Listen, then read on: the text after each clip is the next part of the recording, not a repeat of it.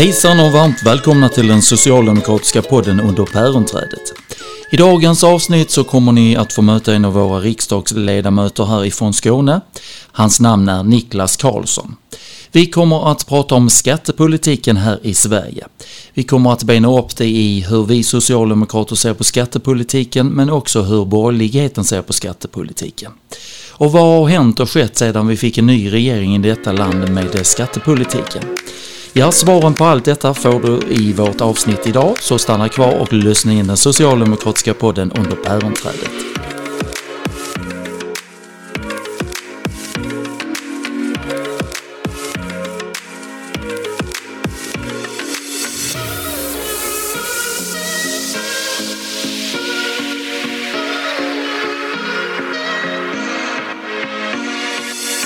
Då har jag den stora äran att hälsa Niklas Karlsson varmt välkommen till den socialdemokratiska podden under päronträdet. Tack så mycket. Du och jag ska ju samtala om skatter idag. Du är ju ordförande i skatteutskottet och det är ju alltid så spännande kring det här med skatter. Ska de höjas eller ska de sänkas och så vidare. Det är ju oftast det vi hör i det offentliga rummet. Men bakom alla höjningar eller sänkningar så ger det ju effekter. Och därför så tänkte jag att vi skulle inleda vårt samtal idag, Niklas, med hur ser vi socialdemokrater på skattepolitiken? För den är ju helt annorlunda mot till exempel de borgerligas. Absolut, så är det ju. Jag tror man ska börja med att påminna sig om det som i skattepolitiska kretsar eller inom skatterätten brukar kallas för skattens fiskala syfte. Det vill säga vi har skatt. Vi betalar skatt för att vi ska finansiera gemensamma angelägenheter. Det som vi gemensamt definierar som våra gemensamma nyttigheter. Och det är ju välfärden. Så varje gång man diskuterar att man ska skatten höjas eller ska skatten sänkas, så måste man också ställa sig frågan, vad ska skatten användas till? Och varje gång vi hör en borgerlig politiker stå på barrikaderna och tala sig varm för skattesänkningar, så ska ju alltid motfrågan vara, hur ska du finansiera det? Är de arbetslösa? Är det pensionärerna? Är det barnen i skolan? Är det äldreomsorgen? Sjukvården? För så hänger det ihop. Skattens fiskala syfte handlar om att finansiera välfärden. Och det är klart, omvänt. Vill man öka omfattningen på välfärden, höja kvaliteten, kan det innebära att man behöver mer resurser. Och då måste man också våga diskutera hur man ska finansiera det. Det vill säga genom en skattehöjning. Då kan man ju komma till diskussionen då hur de bördorna ska bäras. Vem som ska betala skatten och i vilken omfattning och så vidare. Det här är ju alltid så intressant att diskutera. Det är ju oftast det som inte går igenom i ruset att när man kanske känner en lockelse av att men jag vill ha lite sänkt skatt, så tänker man inte på konsekvensen. Och det har vi kunnat se i många valrörelser då borgerligheten oftast har lockat med skattesänkningar. Men om man då tittar på vår politik, den är ju uppbyggd utifrån reformer att förbättra och göra det bättre för medborgarna generellt. Och det är ju då skattefinansierat, det är liksom vår tänk i hela detta. Om man då tittar, Niklas, alltså just det här med skatterna, för det är ju olika skattenivåer, det är olika skatter och så vidare, vissa saker kallas moms och så, det är ju en skatt. Men hur tänker vi rent generellt här, Niklas, kring skatterna? För skatterna är ju allt det som finansierar allt det som är en del av välfärden. Ja, så man kan ju prata både länge och väl om skattepolitiken, men man kan säga så här, det som är Socialdemokraternas ingång är ju att vi hade behövt en skattereform och göra den brett politiskt. Och att vi hade behövt återgå till det som var så att säga ingångsvärden eller utgångspunkterna eller det som styrde skattereformen på 90-talet. Den ska vara enkel, den ska vara enhetlig, den ska vara neutral. Och därför att idag finns det så många undantag. Du betalar idag mer skatt på de pengar du arbetar ihop än på de pengar du har på börsen och som där du tjänar pengar så har du en lägre skatt på det. Det kan man fråga, är det rimligt?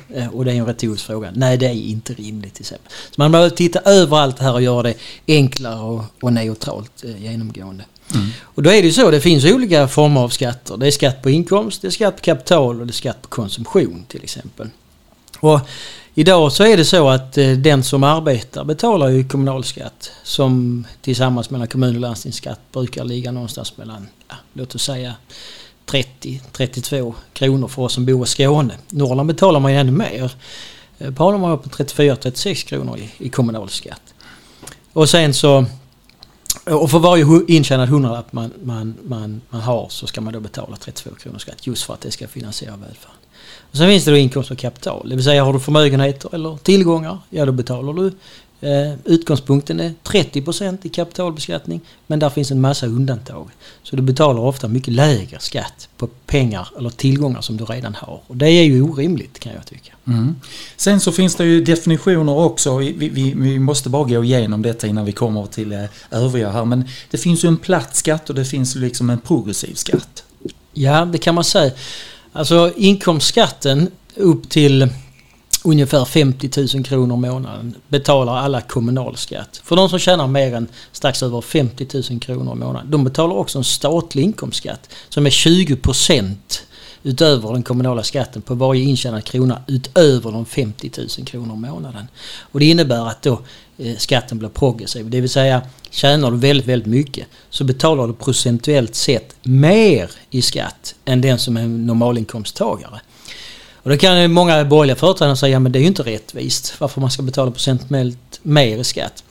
Ja, jag tycker att man ska bära bördorna efter förmåga. Har man väldigt höga inkomster så har man också möjlighet att betala procentuellt sett lite mer i skatt. Därför även om man gör det så har man ju mycket mer kvar att leva för än den som är vanlig löntagare som bara betalar 30% skatt. Mm. Så progressivitet i skattesystemet, det ska man inte vara rädd för. Då kommer vi in på begreppet skatt efter bärkraft. Hur nära är vi den? Ja, och det kan man säga, det är egentligen det där resonemanget med progressiviteten, att man bär bördorna efter vilka förmågor man har. Och så är det ju inte riktigt idag kan man säga. På inkomstskattesidan finns det ju en progressivitet men inte någon annanstans. På kapitalbeskattningen, det är en platsskatt, den ser ju likadan ut va. Men det är dessutom så som jag sa tidigare att skattesatsen på kapital är lägre än vad det är på inkomster. Det är ju orimligt. Det är mer förmånligt idag att vara rik och tjäna pengar genom att placera dem på börsen och sitta hemma och hålla tummarna än att arbeta och bidra till samhället så att säga. Mm. Ja, det finns så mycket. Det är möjligt att vi återkopplar till detta under vårt samtal här. Jag tänkte Niklas, du är ju ordförande i skatteutskottet och jag tänkte bara vi skulle för ögonblicket också berätta lite för våra lyssnare. Hur är upplägget inför era utskottsmöten? Hur ofta träffas ni och hur många är ni som sitter där? Ja, vi är 17 ledamöter och riksdagens utskott arbetar kan man säga tisdagar och torsdagar. Alla riksdagens utskott arbetar tisdagar och torsdagar.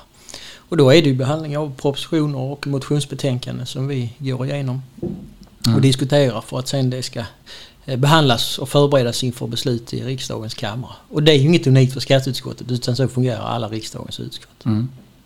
Hur mycket diskussioner och debatter blir det i utskottet eller om man ligger lågt där och inväntar att det ska komma in i riksdagskammaren? Ja, så är det. Mm. Det är arbetet innan det kommer till utskottet och det är debatten i kammaren som är liksom de stora grejerna. Det som sker i själva utskottet är kan man säga mycket formalia.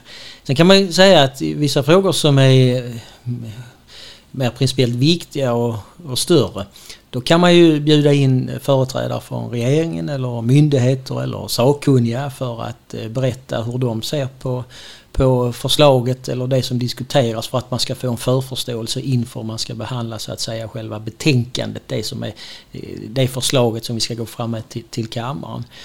Och i sådana lite längre processer som är mer omfattande, då blir ju också arbetet mellan utskotten väldigt viktigt. För det är klart att det är ju innan vi går in på utskottet så samtalen sker mellan de olika partierna. Så tiden mellan utskotten är väldigt central om man ska hitta politiska överenskommelser och så. Så att det sker mycket diskussion mellan utskotten. Kan jag tänka mig. Då går vi vidare här i samtalet och nu så ska vi då titta på, vi har ju tyvärr fått en ny regering som styr detta landet. 3 partier som sitter i regeringen och ett som är i regeringen men som inte sitter med, Sverigedemokraterna. De har ju presenterat lite av sina förslag och tankar och så vidare av sin budget här, Niklas. Och deras skattepolitik finns det ju ganska mycket att säga kring. Vilka orosmoln ser du utifrån det du sitter med idag, skatteutskottet och effekterna av deras politik och så vidare? Vad ser du detta kommer att leda till för konsekvenser? Man kan säga så här att vi är ju ett mycket speciellt läge rent samhällsekonomiskt. Vi har en hög inflation, vi har räntor som börjar öka, bostadsmarknad som sviktar. Och utmaningarna är ju stora oavsett för vilken regering det hade varit. Och det slår ju också igenom på regeringens ekonomiska politik. De stora, omfattande och vidlyftiga löften som man ställde ut innan valet om skattesänkningar och olika former av stöd ser vi inte så mycket av som vi hade trott. Och det är på grund av de utmaningar som ligger framför oss. Men det är klart, vi kan ju skönja den borgerliga skattepolitiken. Och ett sådant förslag som är tydligt, det är ju höjningen av skiktgränsen för de som ska betala statlig inkomstskatt. Den ökar med 4 000 i månaden. Det vill säga från inkomster runt 47-48 till 50-51 000 kronor i månaden slipper då betala statlig inkomstskatt. Så det är färre som ska betala statlig inkomstskatt. Och det där försöker ju de borgerliga företrädarna trolla bort och säga att det handlar om poliser och barnmorskor som nu slipper betala statlig inkomstskatt. I riksdagens debatt, när vi tog rambeslutet för innevarande års budget, så tog jag ett replikskifte på finansminister Svantesson. Och så sa jag hur de tänker och varför de tycker att höginkomsttagare ska få en inflationsskyddad inkomst. Medan vanliga löntagare i bästa fall kan få en löneökning på nominellt 4% samtidigt som vi har inflation på 10% idag. Var är rättvisan i detta? Varpå hon påstår att det är vanliga löntagare som får den här skattesänkningen. Så är det ju inte. Tittar man på medianinkomsten i Sverige idag så är den 33 200 kronor. Och tittar man på de yrkesgrupper som får skattesänkningar som har en medianinkomst som är över de här 50 000 så är det är högre chefer, det är statsråd, det är riksdagsledamöter, det är direktörer och så vidare. Medan de som inte får en inflationsskyddad inkomst och som i bästa fall får nöja sig med de här 4% i löneökning, ja det är vanliga löntagare. Det är barnskötare, det är lärare, det är poliser och så vidare. Byggnadsarbetare som inte får det. Var i ligger rättvisan? Hon hade naturligtvis svårt att svara på detta. Men jag tycker här ser man ju den borgerliga skattepolitiken, hur den ser ut. Och de som redan har ska det redan vara givet, som det står i Matteus evangeliet. Va? Det är en politik för de som redan har stora tillgångar som de bedriver. Och det tror jag ligger framför oss. Det är det vi kan förvänta oss de kommande åren. Det kommer mycket fortsatt vara fokus på att sänka skatterna och ge till de som redan har stora tillgångar. Och det är någonting helt annat än vad vi står för. Utan vi står ju för det som vi pratade för bara en stund sedan. Det vill säga att vi ska bära bördorna efter förmåga. Och att vi gärna kan tänka oss en viss progressivitet i skattesystemet. Det du är inne och berör just nu, det är ju också rätt så intressant, för det låter lite oskyldigt och så tar man fram olika yrkeskårer som ska gynnas av detta. Men samtidigt så är det ju så att staten tappar ju ganska mycket inkomster på en sådan förändring. Ja, 12,9 miljarder tror jag. Precis. 12,9 miljarder tappar man i inkomst som man hade kunnat göra någonting annat för. Och vi föreslog ju då till skillnad för dem att vi skulle höja barnbidraget för innevarande år med 200 kronor. Det hade vi kunnat göra för att ge bland annat barnfamiljer då bättre förutsättningar i de stora utmaningar som vi lever i eller under just nu med högad inflation och höga räntor och så vidare. Så att vi ser ju liksom kontrasten mellan högerpolitik och vänsterpolitik. Den finns där. Men den har inte tagit sig så stora uttryck som vi hade räknat med tidigare. Och det beror naturligtvis på samhällsekonomin. Men det här kommer. Kan vi skönja någonting av deras gamla tankar då Fredrik Reinfeldt var deras partiordförande i Moderaterna och Sveriges statsminister? Kan vi se om fler sådana här skatteavdrag finns liksom i deras andetag? Ja, det gör det ju. Det finns ju absolut. Finns det. Vilka attacker kan sådana saker ge på just det vi som socialdemokrater står för, välfärdssamhället, det generella välfärdssamhället? Jo, men det här, man kan diskutera enskilda skattesatser naturligtvis. Man kan diskutera andra saker än skattens så kallade fiskala syfte, det vill säga att finansiera välfärden. Man kan diskutera rättvisan i skattesystemet, där progressiviteten kan vara en sådan sak. Man kan diskutera styrfunktionen. Vi vill att man ska förändra beteende, att människor använder miljövänliga alternativ istället för det som är miljöfarligt. Då kan man styra det genom skatterna. Det finns ju andra perspektiv naturligtvis. Men det som alltid är genomgående, det är att när man gör skatteförändringar så måste man ställa så att säga inkomstsidan, vilka skattesidan är, mot utgiftssidan. Så varje skattesänkning, varje förändring som innebär minskad intäkt till staten ska ju betalas någon annanstans. Och det svaret måste den som säger att man ska sänka skatten också leverera. Varje skattesänkning ska finansieras. Vi vet ju att jobbskatteavdragen som Reinfeldt-regeringen genomförde, de betalades ju av pensionärer, arbetslösa och sjuka. Det var ju de som fick stå för det här skattesänkningar för de som arbetade. Det var borgerlig rättvisa. Jag tycker det är fel. Och den här frågeställningen måste hela tiden leva. Varje skattesänkning måste man lämna svaret. Vem ska betala det? Är det återigen de sjuka? Är det de arbetslösa? Är det pensionärerna? Eller är det våra barn i skolan? Eller är det äldreomsorgen? Jag tänker om det är någon nu som sitter och funderar på, men kan inte vi som socialdemokrater liksom vrida klockan tillbaks och avskaffa de jobbskatteavdragen som genomfördes under den tiden? Ja, nu är vi ju den olyckliga omständigheten att vi sitter i opposition. Det har ju den fördelen att man kan rätt så fritt lägga vilka förslag man själv vill, där man inte behöver kompromissa med andra partier. Men nackdelen är ju att man får inte igenom någonting, utan det är en annan majoritet i Sveriges riksdag. Vårt uppdrag nu under de här kommande åren, tycker jag, det är att visa på en tydligt alternativ till den politik som förs i vårt land. Hur skulle vi vilja att samhället såg ut om vi fick bestämma? Och att leverera förslag på beslut eller förslag på hur vi ska kunna förändra detta som ett alternativ till den borgerliga politiken och bilda opinion för det under de kommande 4 åren. Och där ska vi inte vara främmande för att återgå, så att säga, kanske minska en del av de här jobbskatteavdragen. Jag menar, det var ju vi som avskaffade den orättvisa pensionärsklyftan. Pensionärsskatten. Pension är ju uppskjuten lön, men helt plötsligt under Reinfeldts tid så ska man betala mer skatt när man är pensionär än när man arbetar, trots att det just är uppskjuten lön. Ja, helt sjukt. Ja, ibland får man ju gå tillbaks för att förstå liksom vår samtid och så. Det är därför vi gör de här inspelen emellanåt. Okej, du har varit inne och tafsat på det och jag tänkte jag kopplar samman detta med en del andra saker.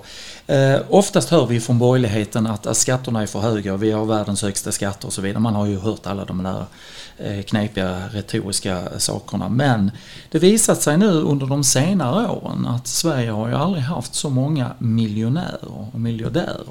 Och Sverige får ju nya miljonärer för varje nästan månad numera. Det visar ju på att det går att tjäna pengar. Är då skatterna för låga för dessa grupper som blir dessa miljonärer? Jag tror när man pratar om det så måste man... Du förstår mitt tänk? Absolut. Liksom att... Ja, absolut. Och jag tror att, jag menar, när man diskuterar det här, vi har 542 miljardärer i Sverige då, i Sverige då. Och den kan ha förändrats lite grann. Men det är ju den senaste uppgiften som bland annat Andreas Cervenka i sin bok Gig Sverige redovisade. Vi har aldrig haft så många och vi har per capita fler än många andra länder. Till och med USA som annars brukar framställas som liksom kapitalismens förlovade land.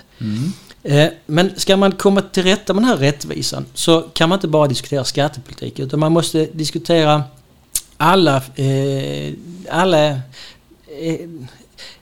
den ekonomiska politikens samtliga ben. Och utöver skattepolitik är det ju penningpolitik och finanspolitik. Och i boven i dramat här är ju framförallt penningpolitiken. Alltså med de låga räntorna så har vi ju underlättat för de som redan har tillgångar att bli ännu mer förmögna. Så att penningpolitiken och finanspolitiken måste liksom vävas samman i ett gemensamt resonemang tillsammans med skattepolitiken när man diskuterar vilka åtgärder man behöver göra för att göra samhället mer rättvist. Ibland känner man ett sug av att skatterna är för låga, för har man de pengarna kan man också betala mer skatt. Jo, men en del i skattepolitiken är ju just detta. Du betalar mer i skatt på inkomst än vad du gör på kapital. Så det vill säga samtidigt som du har haft låga räntor, du har haft tillgångsinflation i praktiken. Där priset på fastigheter och på förmögenheter har växt enormt de senaste 10-15 åren. Så har du också betalat lägre i skatt på det än vad du har gjort på de pengar du har fått arbeta ihop. Och det är inget rimligt i det. Niklas, hur är vårt tänk kring just detta som du också har berört här med aktieutdelning och så vidare? Det har varit oerhört gynnsamt under lång tid och vi har sett många som har tjänat stora hackor på detta. Finns det någonting liksom tänk från vår sida sett att man måste liksom angripa även den avkastningen och de pengarna de tjänar där? Ja, men absolut. Alltså, utgångspunkten är ju så med lite bredare penseln. Vi behöver ett skattesystem där vi har få eller inga undantag. Där det är enkelt, enhetligt och neutralt. Och det innebär ju i praktiken att man behöver förändra kapitalbeskattningen, och i vår värld då som tycker att vi ska ha ett högt skatteuttag för att kunna finansiera en bred, omfattande och högkvalitativ välfärd, så borde svaret vara att vi behöver höja skatterna på kapital. De är då alldeles för låga. Hur långt har vi kommit i de processerna? Ja, vi lägger ju de förslagen. Vi lägger de förslagen. Men vi får inte igenom dem. Nej. Och intresset från de borgerliga partierna att göra en stor skattepolitisk reform har ju än så länge inte visat sig vara särskilt starka. Vi har ju sett att man gjorde ju en stor skattereform på 90-talet för att man tyckte det gamla systemet inte liksom var så bra, det var för mycket hål i nätet som man sa och så vidare. Sen så reformerar man det något och så vidare. Det känns lite som du andas att vi behöver en helt ny reform, skattereform. Ja, vi behöver se över. Alltså undantagen i skattesystemet är ju flerfalt hundratal, 500-600 undantag. Det är krångligt, det är snårigt och det är inte rättvist. Så att man behöver se över helheten. Det är min uppfattning. Och vi har ju inte bara olika nivåer mellan inkomst och kapitalbeskattning. Vi har ju dessutom olika nivåer inom momsen. Det finns ju 3 momssatser. 6, 12 och 25%. Och det där bör man också fundera på. Du som jag har säkert hört detta mycket nu i denna tid som vi lever i, som är lite orolig. Det är liksom hög inflation och det är liksom en oro för framtiden och räntepolitik och lite annat sånt. Men jag tänker på, många angriper ju det lättaste med att säga men sänk skatterna eller ta bort skatterna, till exempel på drivmedel eller energin och så vidare. Vad skulle det ge för konsekvenser, och hade det blivit så mycket billigare för konsumenten på sin elräkning eller sin diesel eller bensin? Ja, det där som ekonomer brukar säga, det hade det allt annat lika. Det vill säga att det inte hade skett några andra förändringar, beteendeförändringar, varken för producenterna eller konsumenterna. Nu är det ju inte så, utan det är bara teorin. Skulle man ta bort skatten på till exempel elproduktion och man skulle betala mindre, då ser ju också producenterna möjlighet att ta ut ett högre pris. Så det ligger i skålen. Sen kanske de inte skulle höja priset så mycket som skatten försvinner. Det där kan man sitta och vända och vrida på. Men bortsett från det måste man hela tiden ha den här frågeställningen kvar i huvudet. Om du sänker skatten, så måste du också tala om hur det ska betalas. Och ta bort all skatt på elproduktion till exempel är ju rätt så många miljarder, och det ska ju finansieras genom att skära ner i statens utgifter. Så det här är liksom ett kommunicerande kärl. Varje intäktsminskning eller intäktsökning ska alltid följas upp med frågan vem ska betala det, eller om det är en skattehöjning, vad ska det användas till? Så att säga. Men kan detta, liksom de här argumenten, kan det bero på att vi inte har kunnat förklara pedagogiskt hur skatterna fungerar? Ja, kanske. Därför att diskutera skattepolitik enskilt, alltså isolerat, är ju ganska svårt. Jag menar, det är väl ingen av oss som vill betala mer skatt än nödvändigt. Det är ju ganska naturligt. Men när vi sätter det i relation till vad skatten ska användas till. När vi lägger den här skattehöjningen på 10 öre för att vi ska få fler lärare i skolan. Eller för att vi ska få fler läkare och sjuksköterskor i sjukvården. Så är det ju många som säger, ja men det är rimligt. Men om man säger när vi ska höja skatten 10 öre, bara för att vi ska höja skatten 10 öre, så kommer ju alla säga nej. Så det här, och jag stöter ofta på detta när jag är ute, framförallt på skolbesök, och det kommer upp en skattediskussion och man säger att borde man inte sänka skatten, så säger jag, det kan man visst diskutera, men hur ska det då betalas? Har vi för mycket lärare i skolan? Har vi för mycket läkare och sjuksköterskor i sjukvården? Har vi för mycket personal i äldreomsorgen? Och är svaret på den frågan ja, det har vi. Så kan man ju dra slutsatsen, då skulle vi ha möjlighet att sänka skatten. Men det är ju få som säger det. Flest upplever det snarare så att välfärden behöver mer resurser för att kunna bli bättre. Mm. Ja, jag bara tänker liksom på de här utspelen här som man kan höra titt som tätt om till exempel bränslediskussionerna om skatten på det och så vidare. Att man hela tiden angriper skatten, men man angriper inte de som liksom producerar det och som höjer sina priser också. Så är det, och där är det faktiskt så att när det gäller elproduktionen att EU-kommissionen nu har gått fram med en förordning som vi håller nu på att implementera i svensk rätt. Och det innebär att på de enorma vinster som elproducenterna nu gör så lägger vi stora skatter på övervinsterna. Alltså det som är så onormala vinster, vilket de gör nu när energipriset är så högt. Mm. Men tanken är ju att de pengarna vi får in ska gå tillbaka till konsumenterna. Så det är ju liksom tydligt att när vi nu lägger stora skattehöjningar på övervinsterna på elproducenterna så ska de föras tillbaka till konsumenterna. Mm. Är det andra saker som du som har insikt direkt och sitter med de här frågorna nu aktivt och så, är det någonting som du känner, det där vill jag också beröra, som handlar om den borgerliga regeringspolitik eller om vår politik och så vidare, som vi vill se som förändringar eller som är otäcka förändringar? Nej, jag tror det här är liksom, jag återkommer hela tiden till just detta, statens intäktssida och statens utgiftssida. Vi ska fundera på vad det är vi tycker är gemensamma angelägenheter. Och när vi har bestämt oss för vad det är så ska vi resonera om hur vi gemensamt tar ansvar för dem. Hur vi bidrar via skatt, vem som bidrar, alltså på vilket sätt, hur bär vi de här bördorna, gör man det efter förmåga eller ska det vara exakt lika för alla oavsett vilka förutsättningar man har. Och de här två politiska frågeställningarna är ju väldigt är det mycket kraft i, mycket ideologiska och väldigt tydligt höger- och vänsterperspektiv. Och jag tror, nästan övertygad, om att kan vi få en rejäl diskussion om detta, där man knyter skattens betydelse, vem som bär bördorna, om förmåga eller lika för alla och vad det ska användas till, så tror jag att vi har många som känner att nej, men det socialdemokratiska tanken eller idén eller socialdemokratiska politiken där vi gemensamt bidrar efter förmåga och där man sen får efter behov har ett brett stöd i befolkningen. Och för mig som skattepolitiker så kommer ju de här åren fram till nästa val att vara väldigt viktigt att diskutera och bilda opinion kring de här frågorna. Ja, de är ju avgörande ju så att. Jag vet ju också att man har ju gjort olika överenskommelser med olika länder och så vidare när det gäller våra medborgare som bor och flyttar lite kapital och så stora pengar hit och dit och så vidare. Där har man gjort överenskommelser.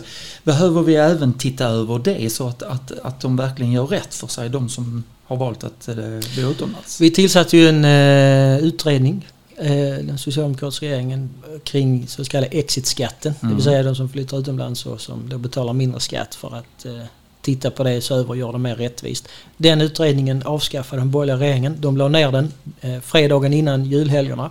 Kom beskedet att regeringen skrotade den utredningen. Det ger ju också en fingervisning för vad skillnaden är mellan socialdemokratisk och borgerlig regering. Det är ju liksom tydlig klasspolitik. Det är egentligen politik för vanligt folk och där intresset hos den borgerliga företrädaren är snarare att skydda de som redan har väldigt mycket än att hitta någon rättvisa där man bär bördorna efter behov. Sen kan man säga också, för vår del som bor här nere i en gränsregion mellan Sverige, Danmark och Öresundsregionen. Här finns ju ett skatteavtal, det så kallade Öresundsavtalet. Där får vi väldigt många arbetspendlare. Och det där tecknades ju för väldigt många år sedan. Och det där hade behövt se övers. Man sa att när det tecknades skulle det göras en översyn vart 5:e år. Första översynen skedde när Anders Borg var finansminister, men översynen offentliggjordes aldrig och efter det har det inte skett någon översyn. Så här hade man behövt titta, och de här land-till-land-avtalen där vi har liksom bilaterala avtal med hur man ska betala skatt beroende på var man är så att säga skattskyldig. Om man är det delvis i Sverige eller helt, eller om man är det i ett annat land. De behöver hela tiden vara levande. Så för vår del här nere i Öresundsregionen så hade det skatteavtal som vi har mellan Sverige och Danmark, det hade också behövt en översyn. Ser du mer möjligheter att utveckla samarbetet med de olika parterna, alltså myndigheterna och så? För att vi kan ju ändå se, jag var inne igår och tittade på att skatteintäkterna till staten och så vidare, de har ju ökat markant, alltså verkligen. Och det är ju på grund av att nu kan man se enkelt och så vidare i olika system och man kör systemen tillsammans. Ser du någon mer utveckling i det? Ja, absolut, och den är ju ständigt pågående. Under skatteutskottet som jag då jobbar med så finns det 3 statliga myndigheter. Det är Skatteverket, Kronofogdemyndigheten och Tullen. Och det är ju 3 väldigt viktiga myndigheter och som faktiskt, det vill jag verkligen understryka, har väldigt stort förtroende i de förtroendemätningar som vi gör. Vilket är väldigt viktigt för legitimiteten att betala skatt och för liksom hela välfärdssystemet. Och det har de ju helt välförtjänt. Därför att de är väldigt duktiga. De är transparenta, de är tydliga, de är rådgivande och sköter sina uppdrag på ett utomordentligt bra sätt. Men det innebär ju inte samma sak som att det inte finns utvecklingsmöjligheter och potential att liksom bli ännu bättre. Det jobbar vi ständigt med. Mm. Hur tänker du kring denna fråga här? För den är ju också ständigt aktuell, tyvärr. Måste jag säga att vi har ju ganska många företagare. Jag generaliserar inte utan jag säger att vi har många företagare som trixar just med skatter och moms och lite andra sådana saker. Vad kan vi göra för att säkerställa de som är seriösa företagare? För att inte de ska bli utkonkurrerade av alla de här myglarna. Alltså det sker ju, det som man kanske i vardagstal kallar fusk, sker ju. Och det kan ske av 2 anledningar. Den ena anledningen är att man medvetet gör det. Men det finns också de som gör det utan att tänka på det. Därför att systemen eller reglerna är krångliga och de är svåra att ta till sig. Och det där måste man ju skilja på naturligtvis. Så det ena vi ska göra det är ju att se till så att vi hjälper företagare men också privatpersoner att vara tydliga med hur reglerna ser ut, gör dem så enkla och lätta att följa som det bara är möjligt så att vi minimerar fusk av den anledningen. Sen är det fusk för de som medvetet gör det. De ska ju kontrolleras. Det gör ju Skatteverket. Men det är viktigt att de har de resurserna så att man verkligen följer upp och kontrollerar sig till så att det här inte är acceptabelt att fuska med skattereglerna. Utan det är lika regler för alla. Mm. Och du är själv inne på det. Därför att det här snedvrider ju också konkurrensen naturligtvis. Den företagare som betalar sin skatt i tid, betalar efter konstens alla regler, tecknar kollektivavtal, sköter sig mot sina anställda, får ju en konkurrensnackdel när man har en kollega eller en konkurrent sidan om som struntar i att betala kollektivavtal, som betalar undermåliga löner, som fuskar med skatten. Då blir det inte konkurrens på lika villkor. Och de som fuskar, de ska ju alltid klämmas åt. Då måste vi alltid se till att stävja det fusk som finns. Mm. Jag har ett par frågor till Niklas. Shoot. Jag hoppas att du har tid. Ja, precis. Shoot, jag gör det. Vi kan ju se att många nu, det finns ju många som riktar in sig på olika målgrupper här och så här ska du placera dina pengar för att minimera skatten och vi har liksom alla de här kontona och så vidare som finns. Hur ska vi kunna komma åt de här sakerna på ett rimligt sätt? Därför att det är ju ändå en medvetenhet att man vill minimera sina egna skatter och bidra till det gemensamma som vi har.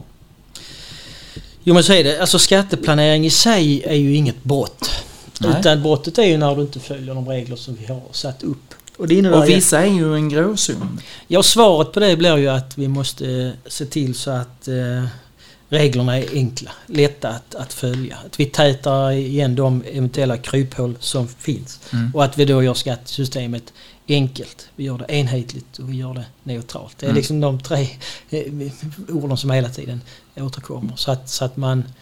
Så att man möjligheten liksom att följa reglerna och göra rätt för sig är så enkelt som det bara går. Mm. Du är inne på det är liksom inte alltid ett brott, men att man bara liksom planerar, det är ju för att undanhålla och minimera skatteintaget. Ja, men man kan ju också säga så här, det är ju ingen som betalar mer skatt än vad man behöver. Det gör varken du eller jag. Vi hade ju kunnat göra extra inbetalningar om vi hade velat det, men det gör vi inte. Men då får vi ju tillbaks det. Jo, men precis. Men då får vi tillbaks det. Men min poäng är ju den att det ska vara enkelt och så och tydligt.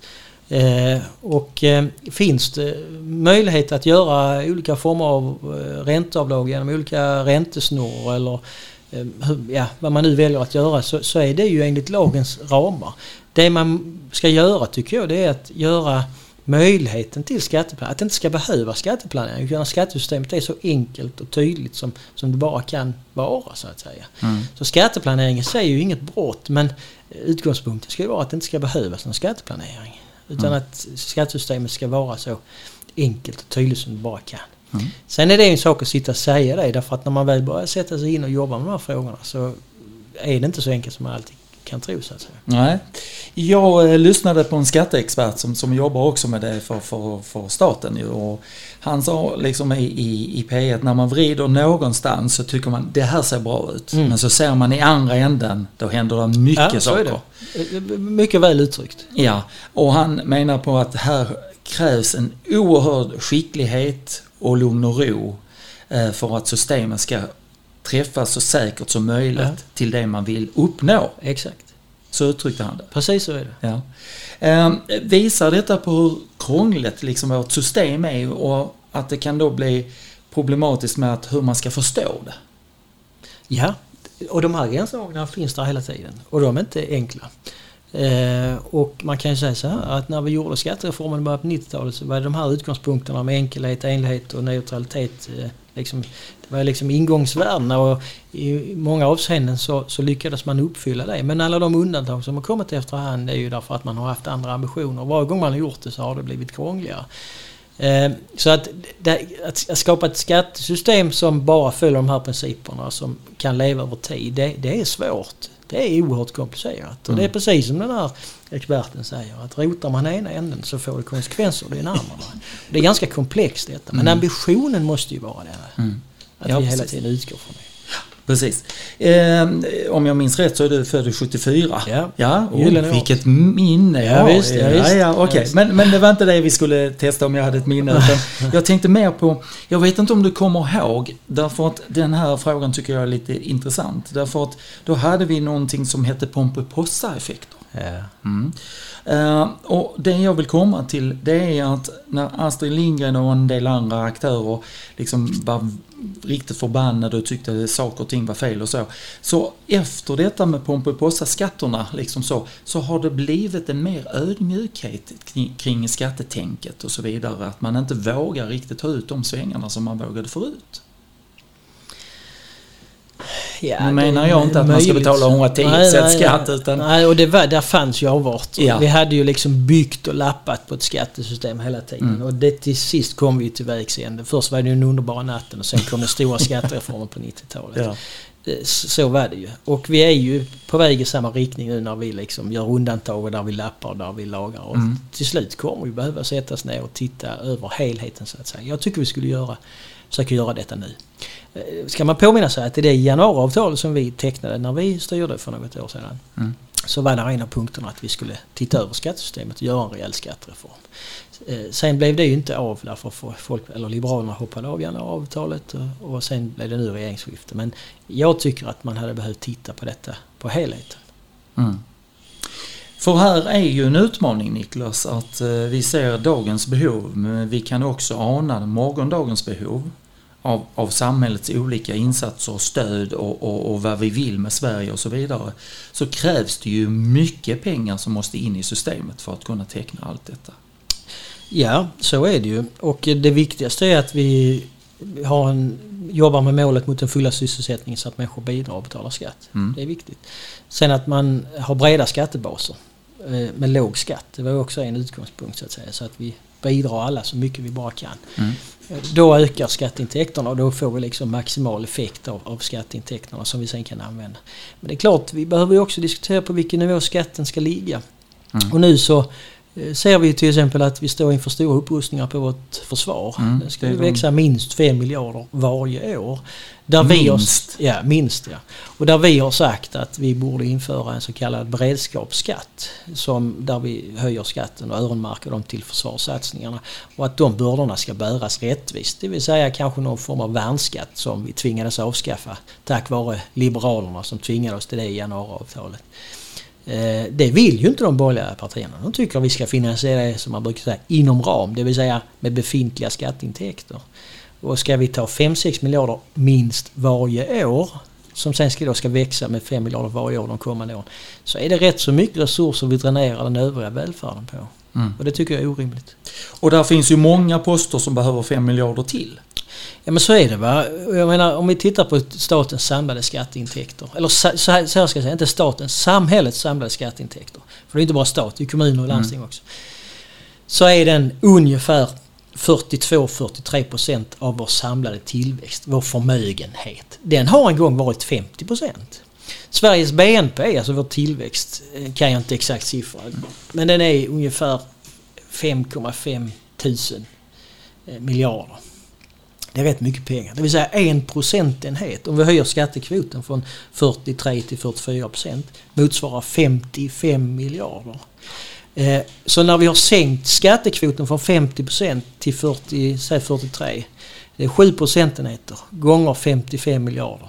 Det är 400 miljarder mindre vi har i skatt idag än vad vi hade när vi hade en skattekvot på 50. Nu säger inte jag att vi ska nå 50%. Kan man diskutera. Men låt oss säga att vi ska höja skattekvoten 1 eller 2 procentenheter. Vilket vi kan och vilket är möjligt. Så skulle vi frigöra 100 miljarder som vi skulle kunna använda för att stärka välfärden. Det är de här storheterna vi pratar om. Så det här är möjligt att lösa på ett enkelt och inte enkelt. Det här är möjligt att lösa på ett rättvist och begåvat sätt om man bara vill.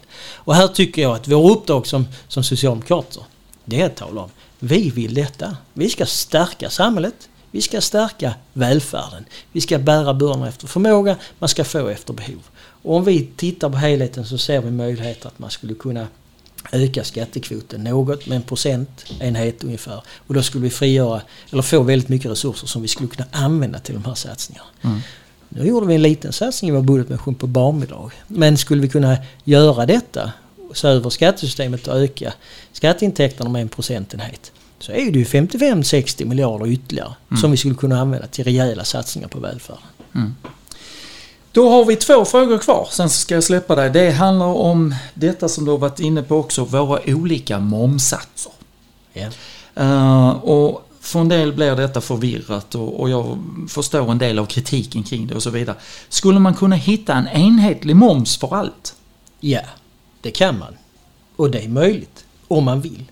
Man kan göra ett litet räkneexempel. Och det här är då beroende på människors, om inte människors beteende skulle förändras om man ändrar momssatserna. Nu kommer de sannolikt att göra det. Men låt oss anta att de inte gör det. Om vi skulle ta den intäkt vi har idag på momsen, det är ungefär 500 miljarder. Ungefär. Och säga att vi ska ha den här intäkten på 500 miljarder.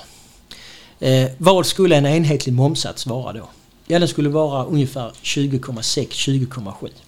Istället för 25% eller 12%. Den skulle vara 20,6-20,7.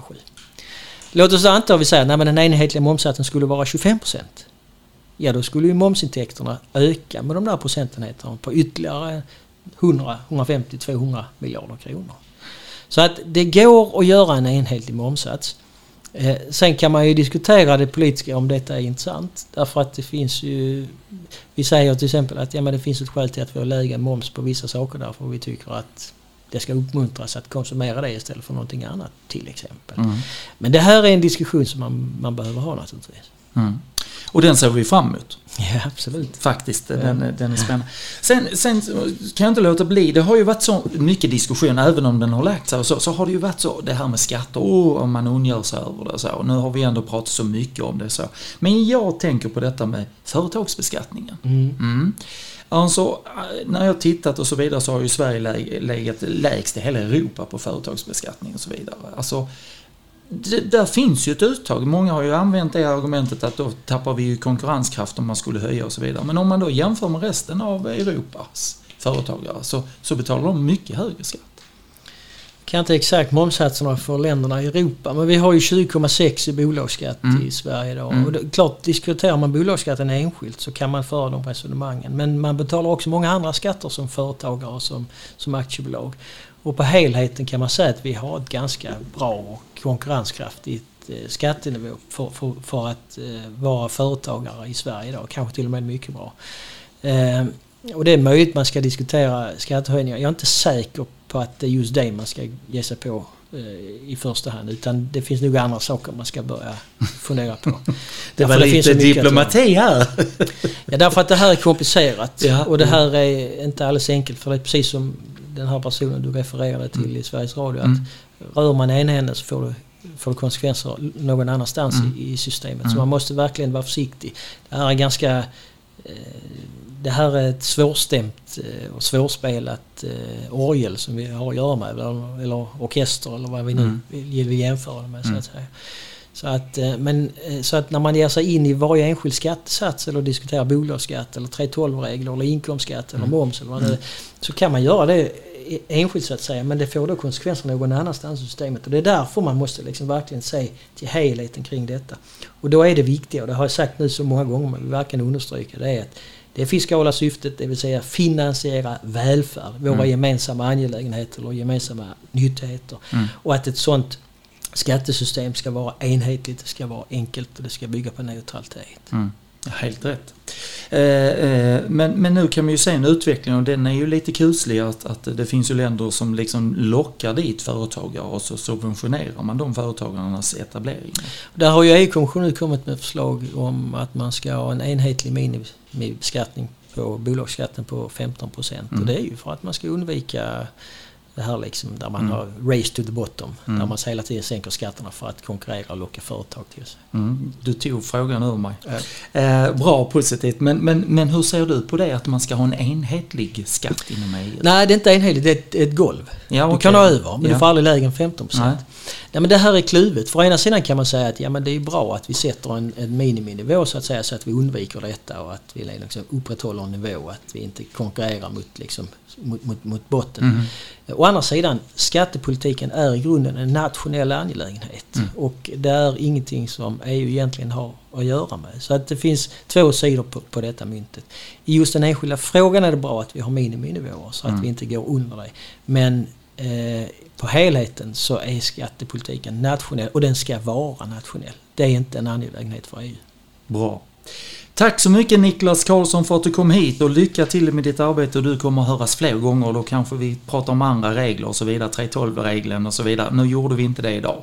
Tack själv. Det kan vi göra nästa gång kanske. Ha det bra, tack så mycket. Tack så du ha.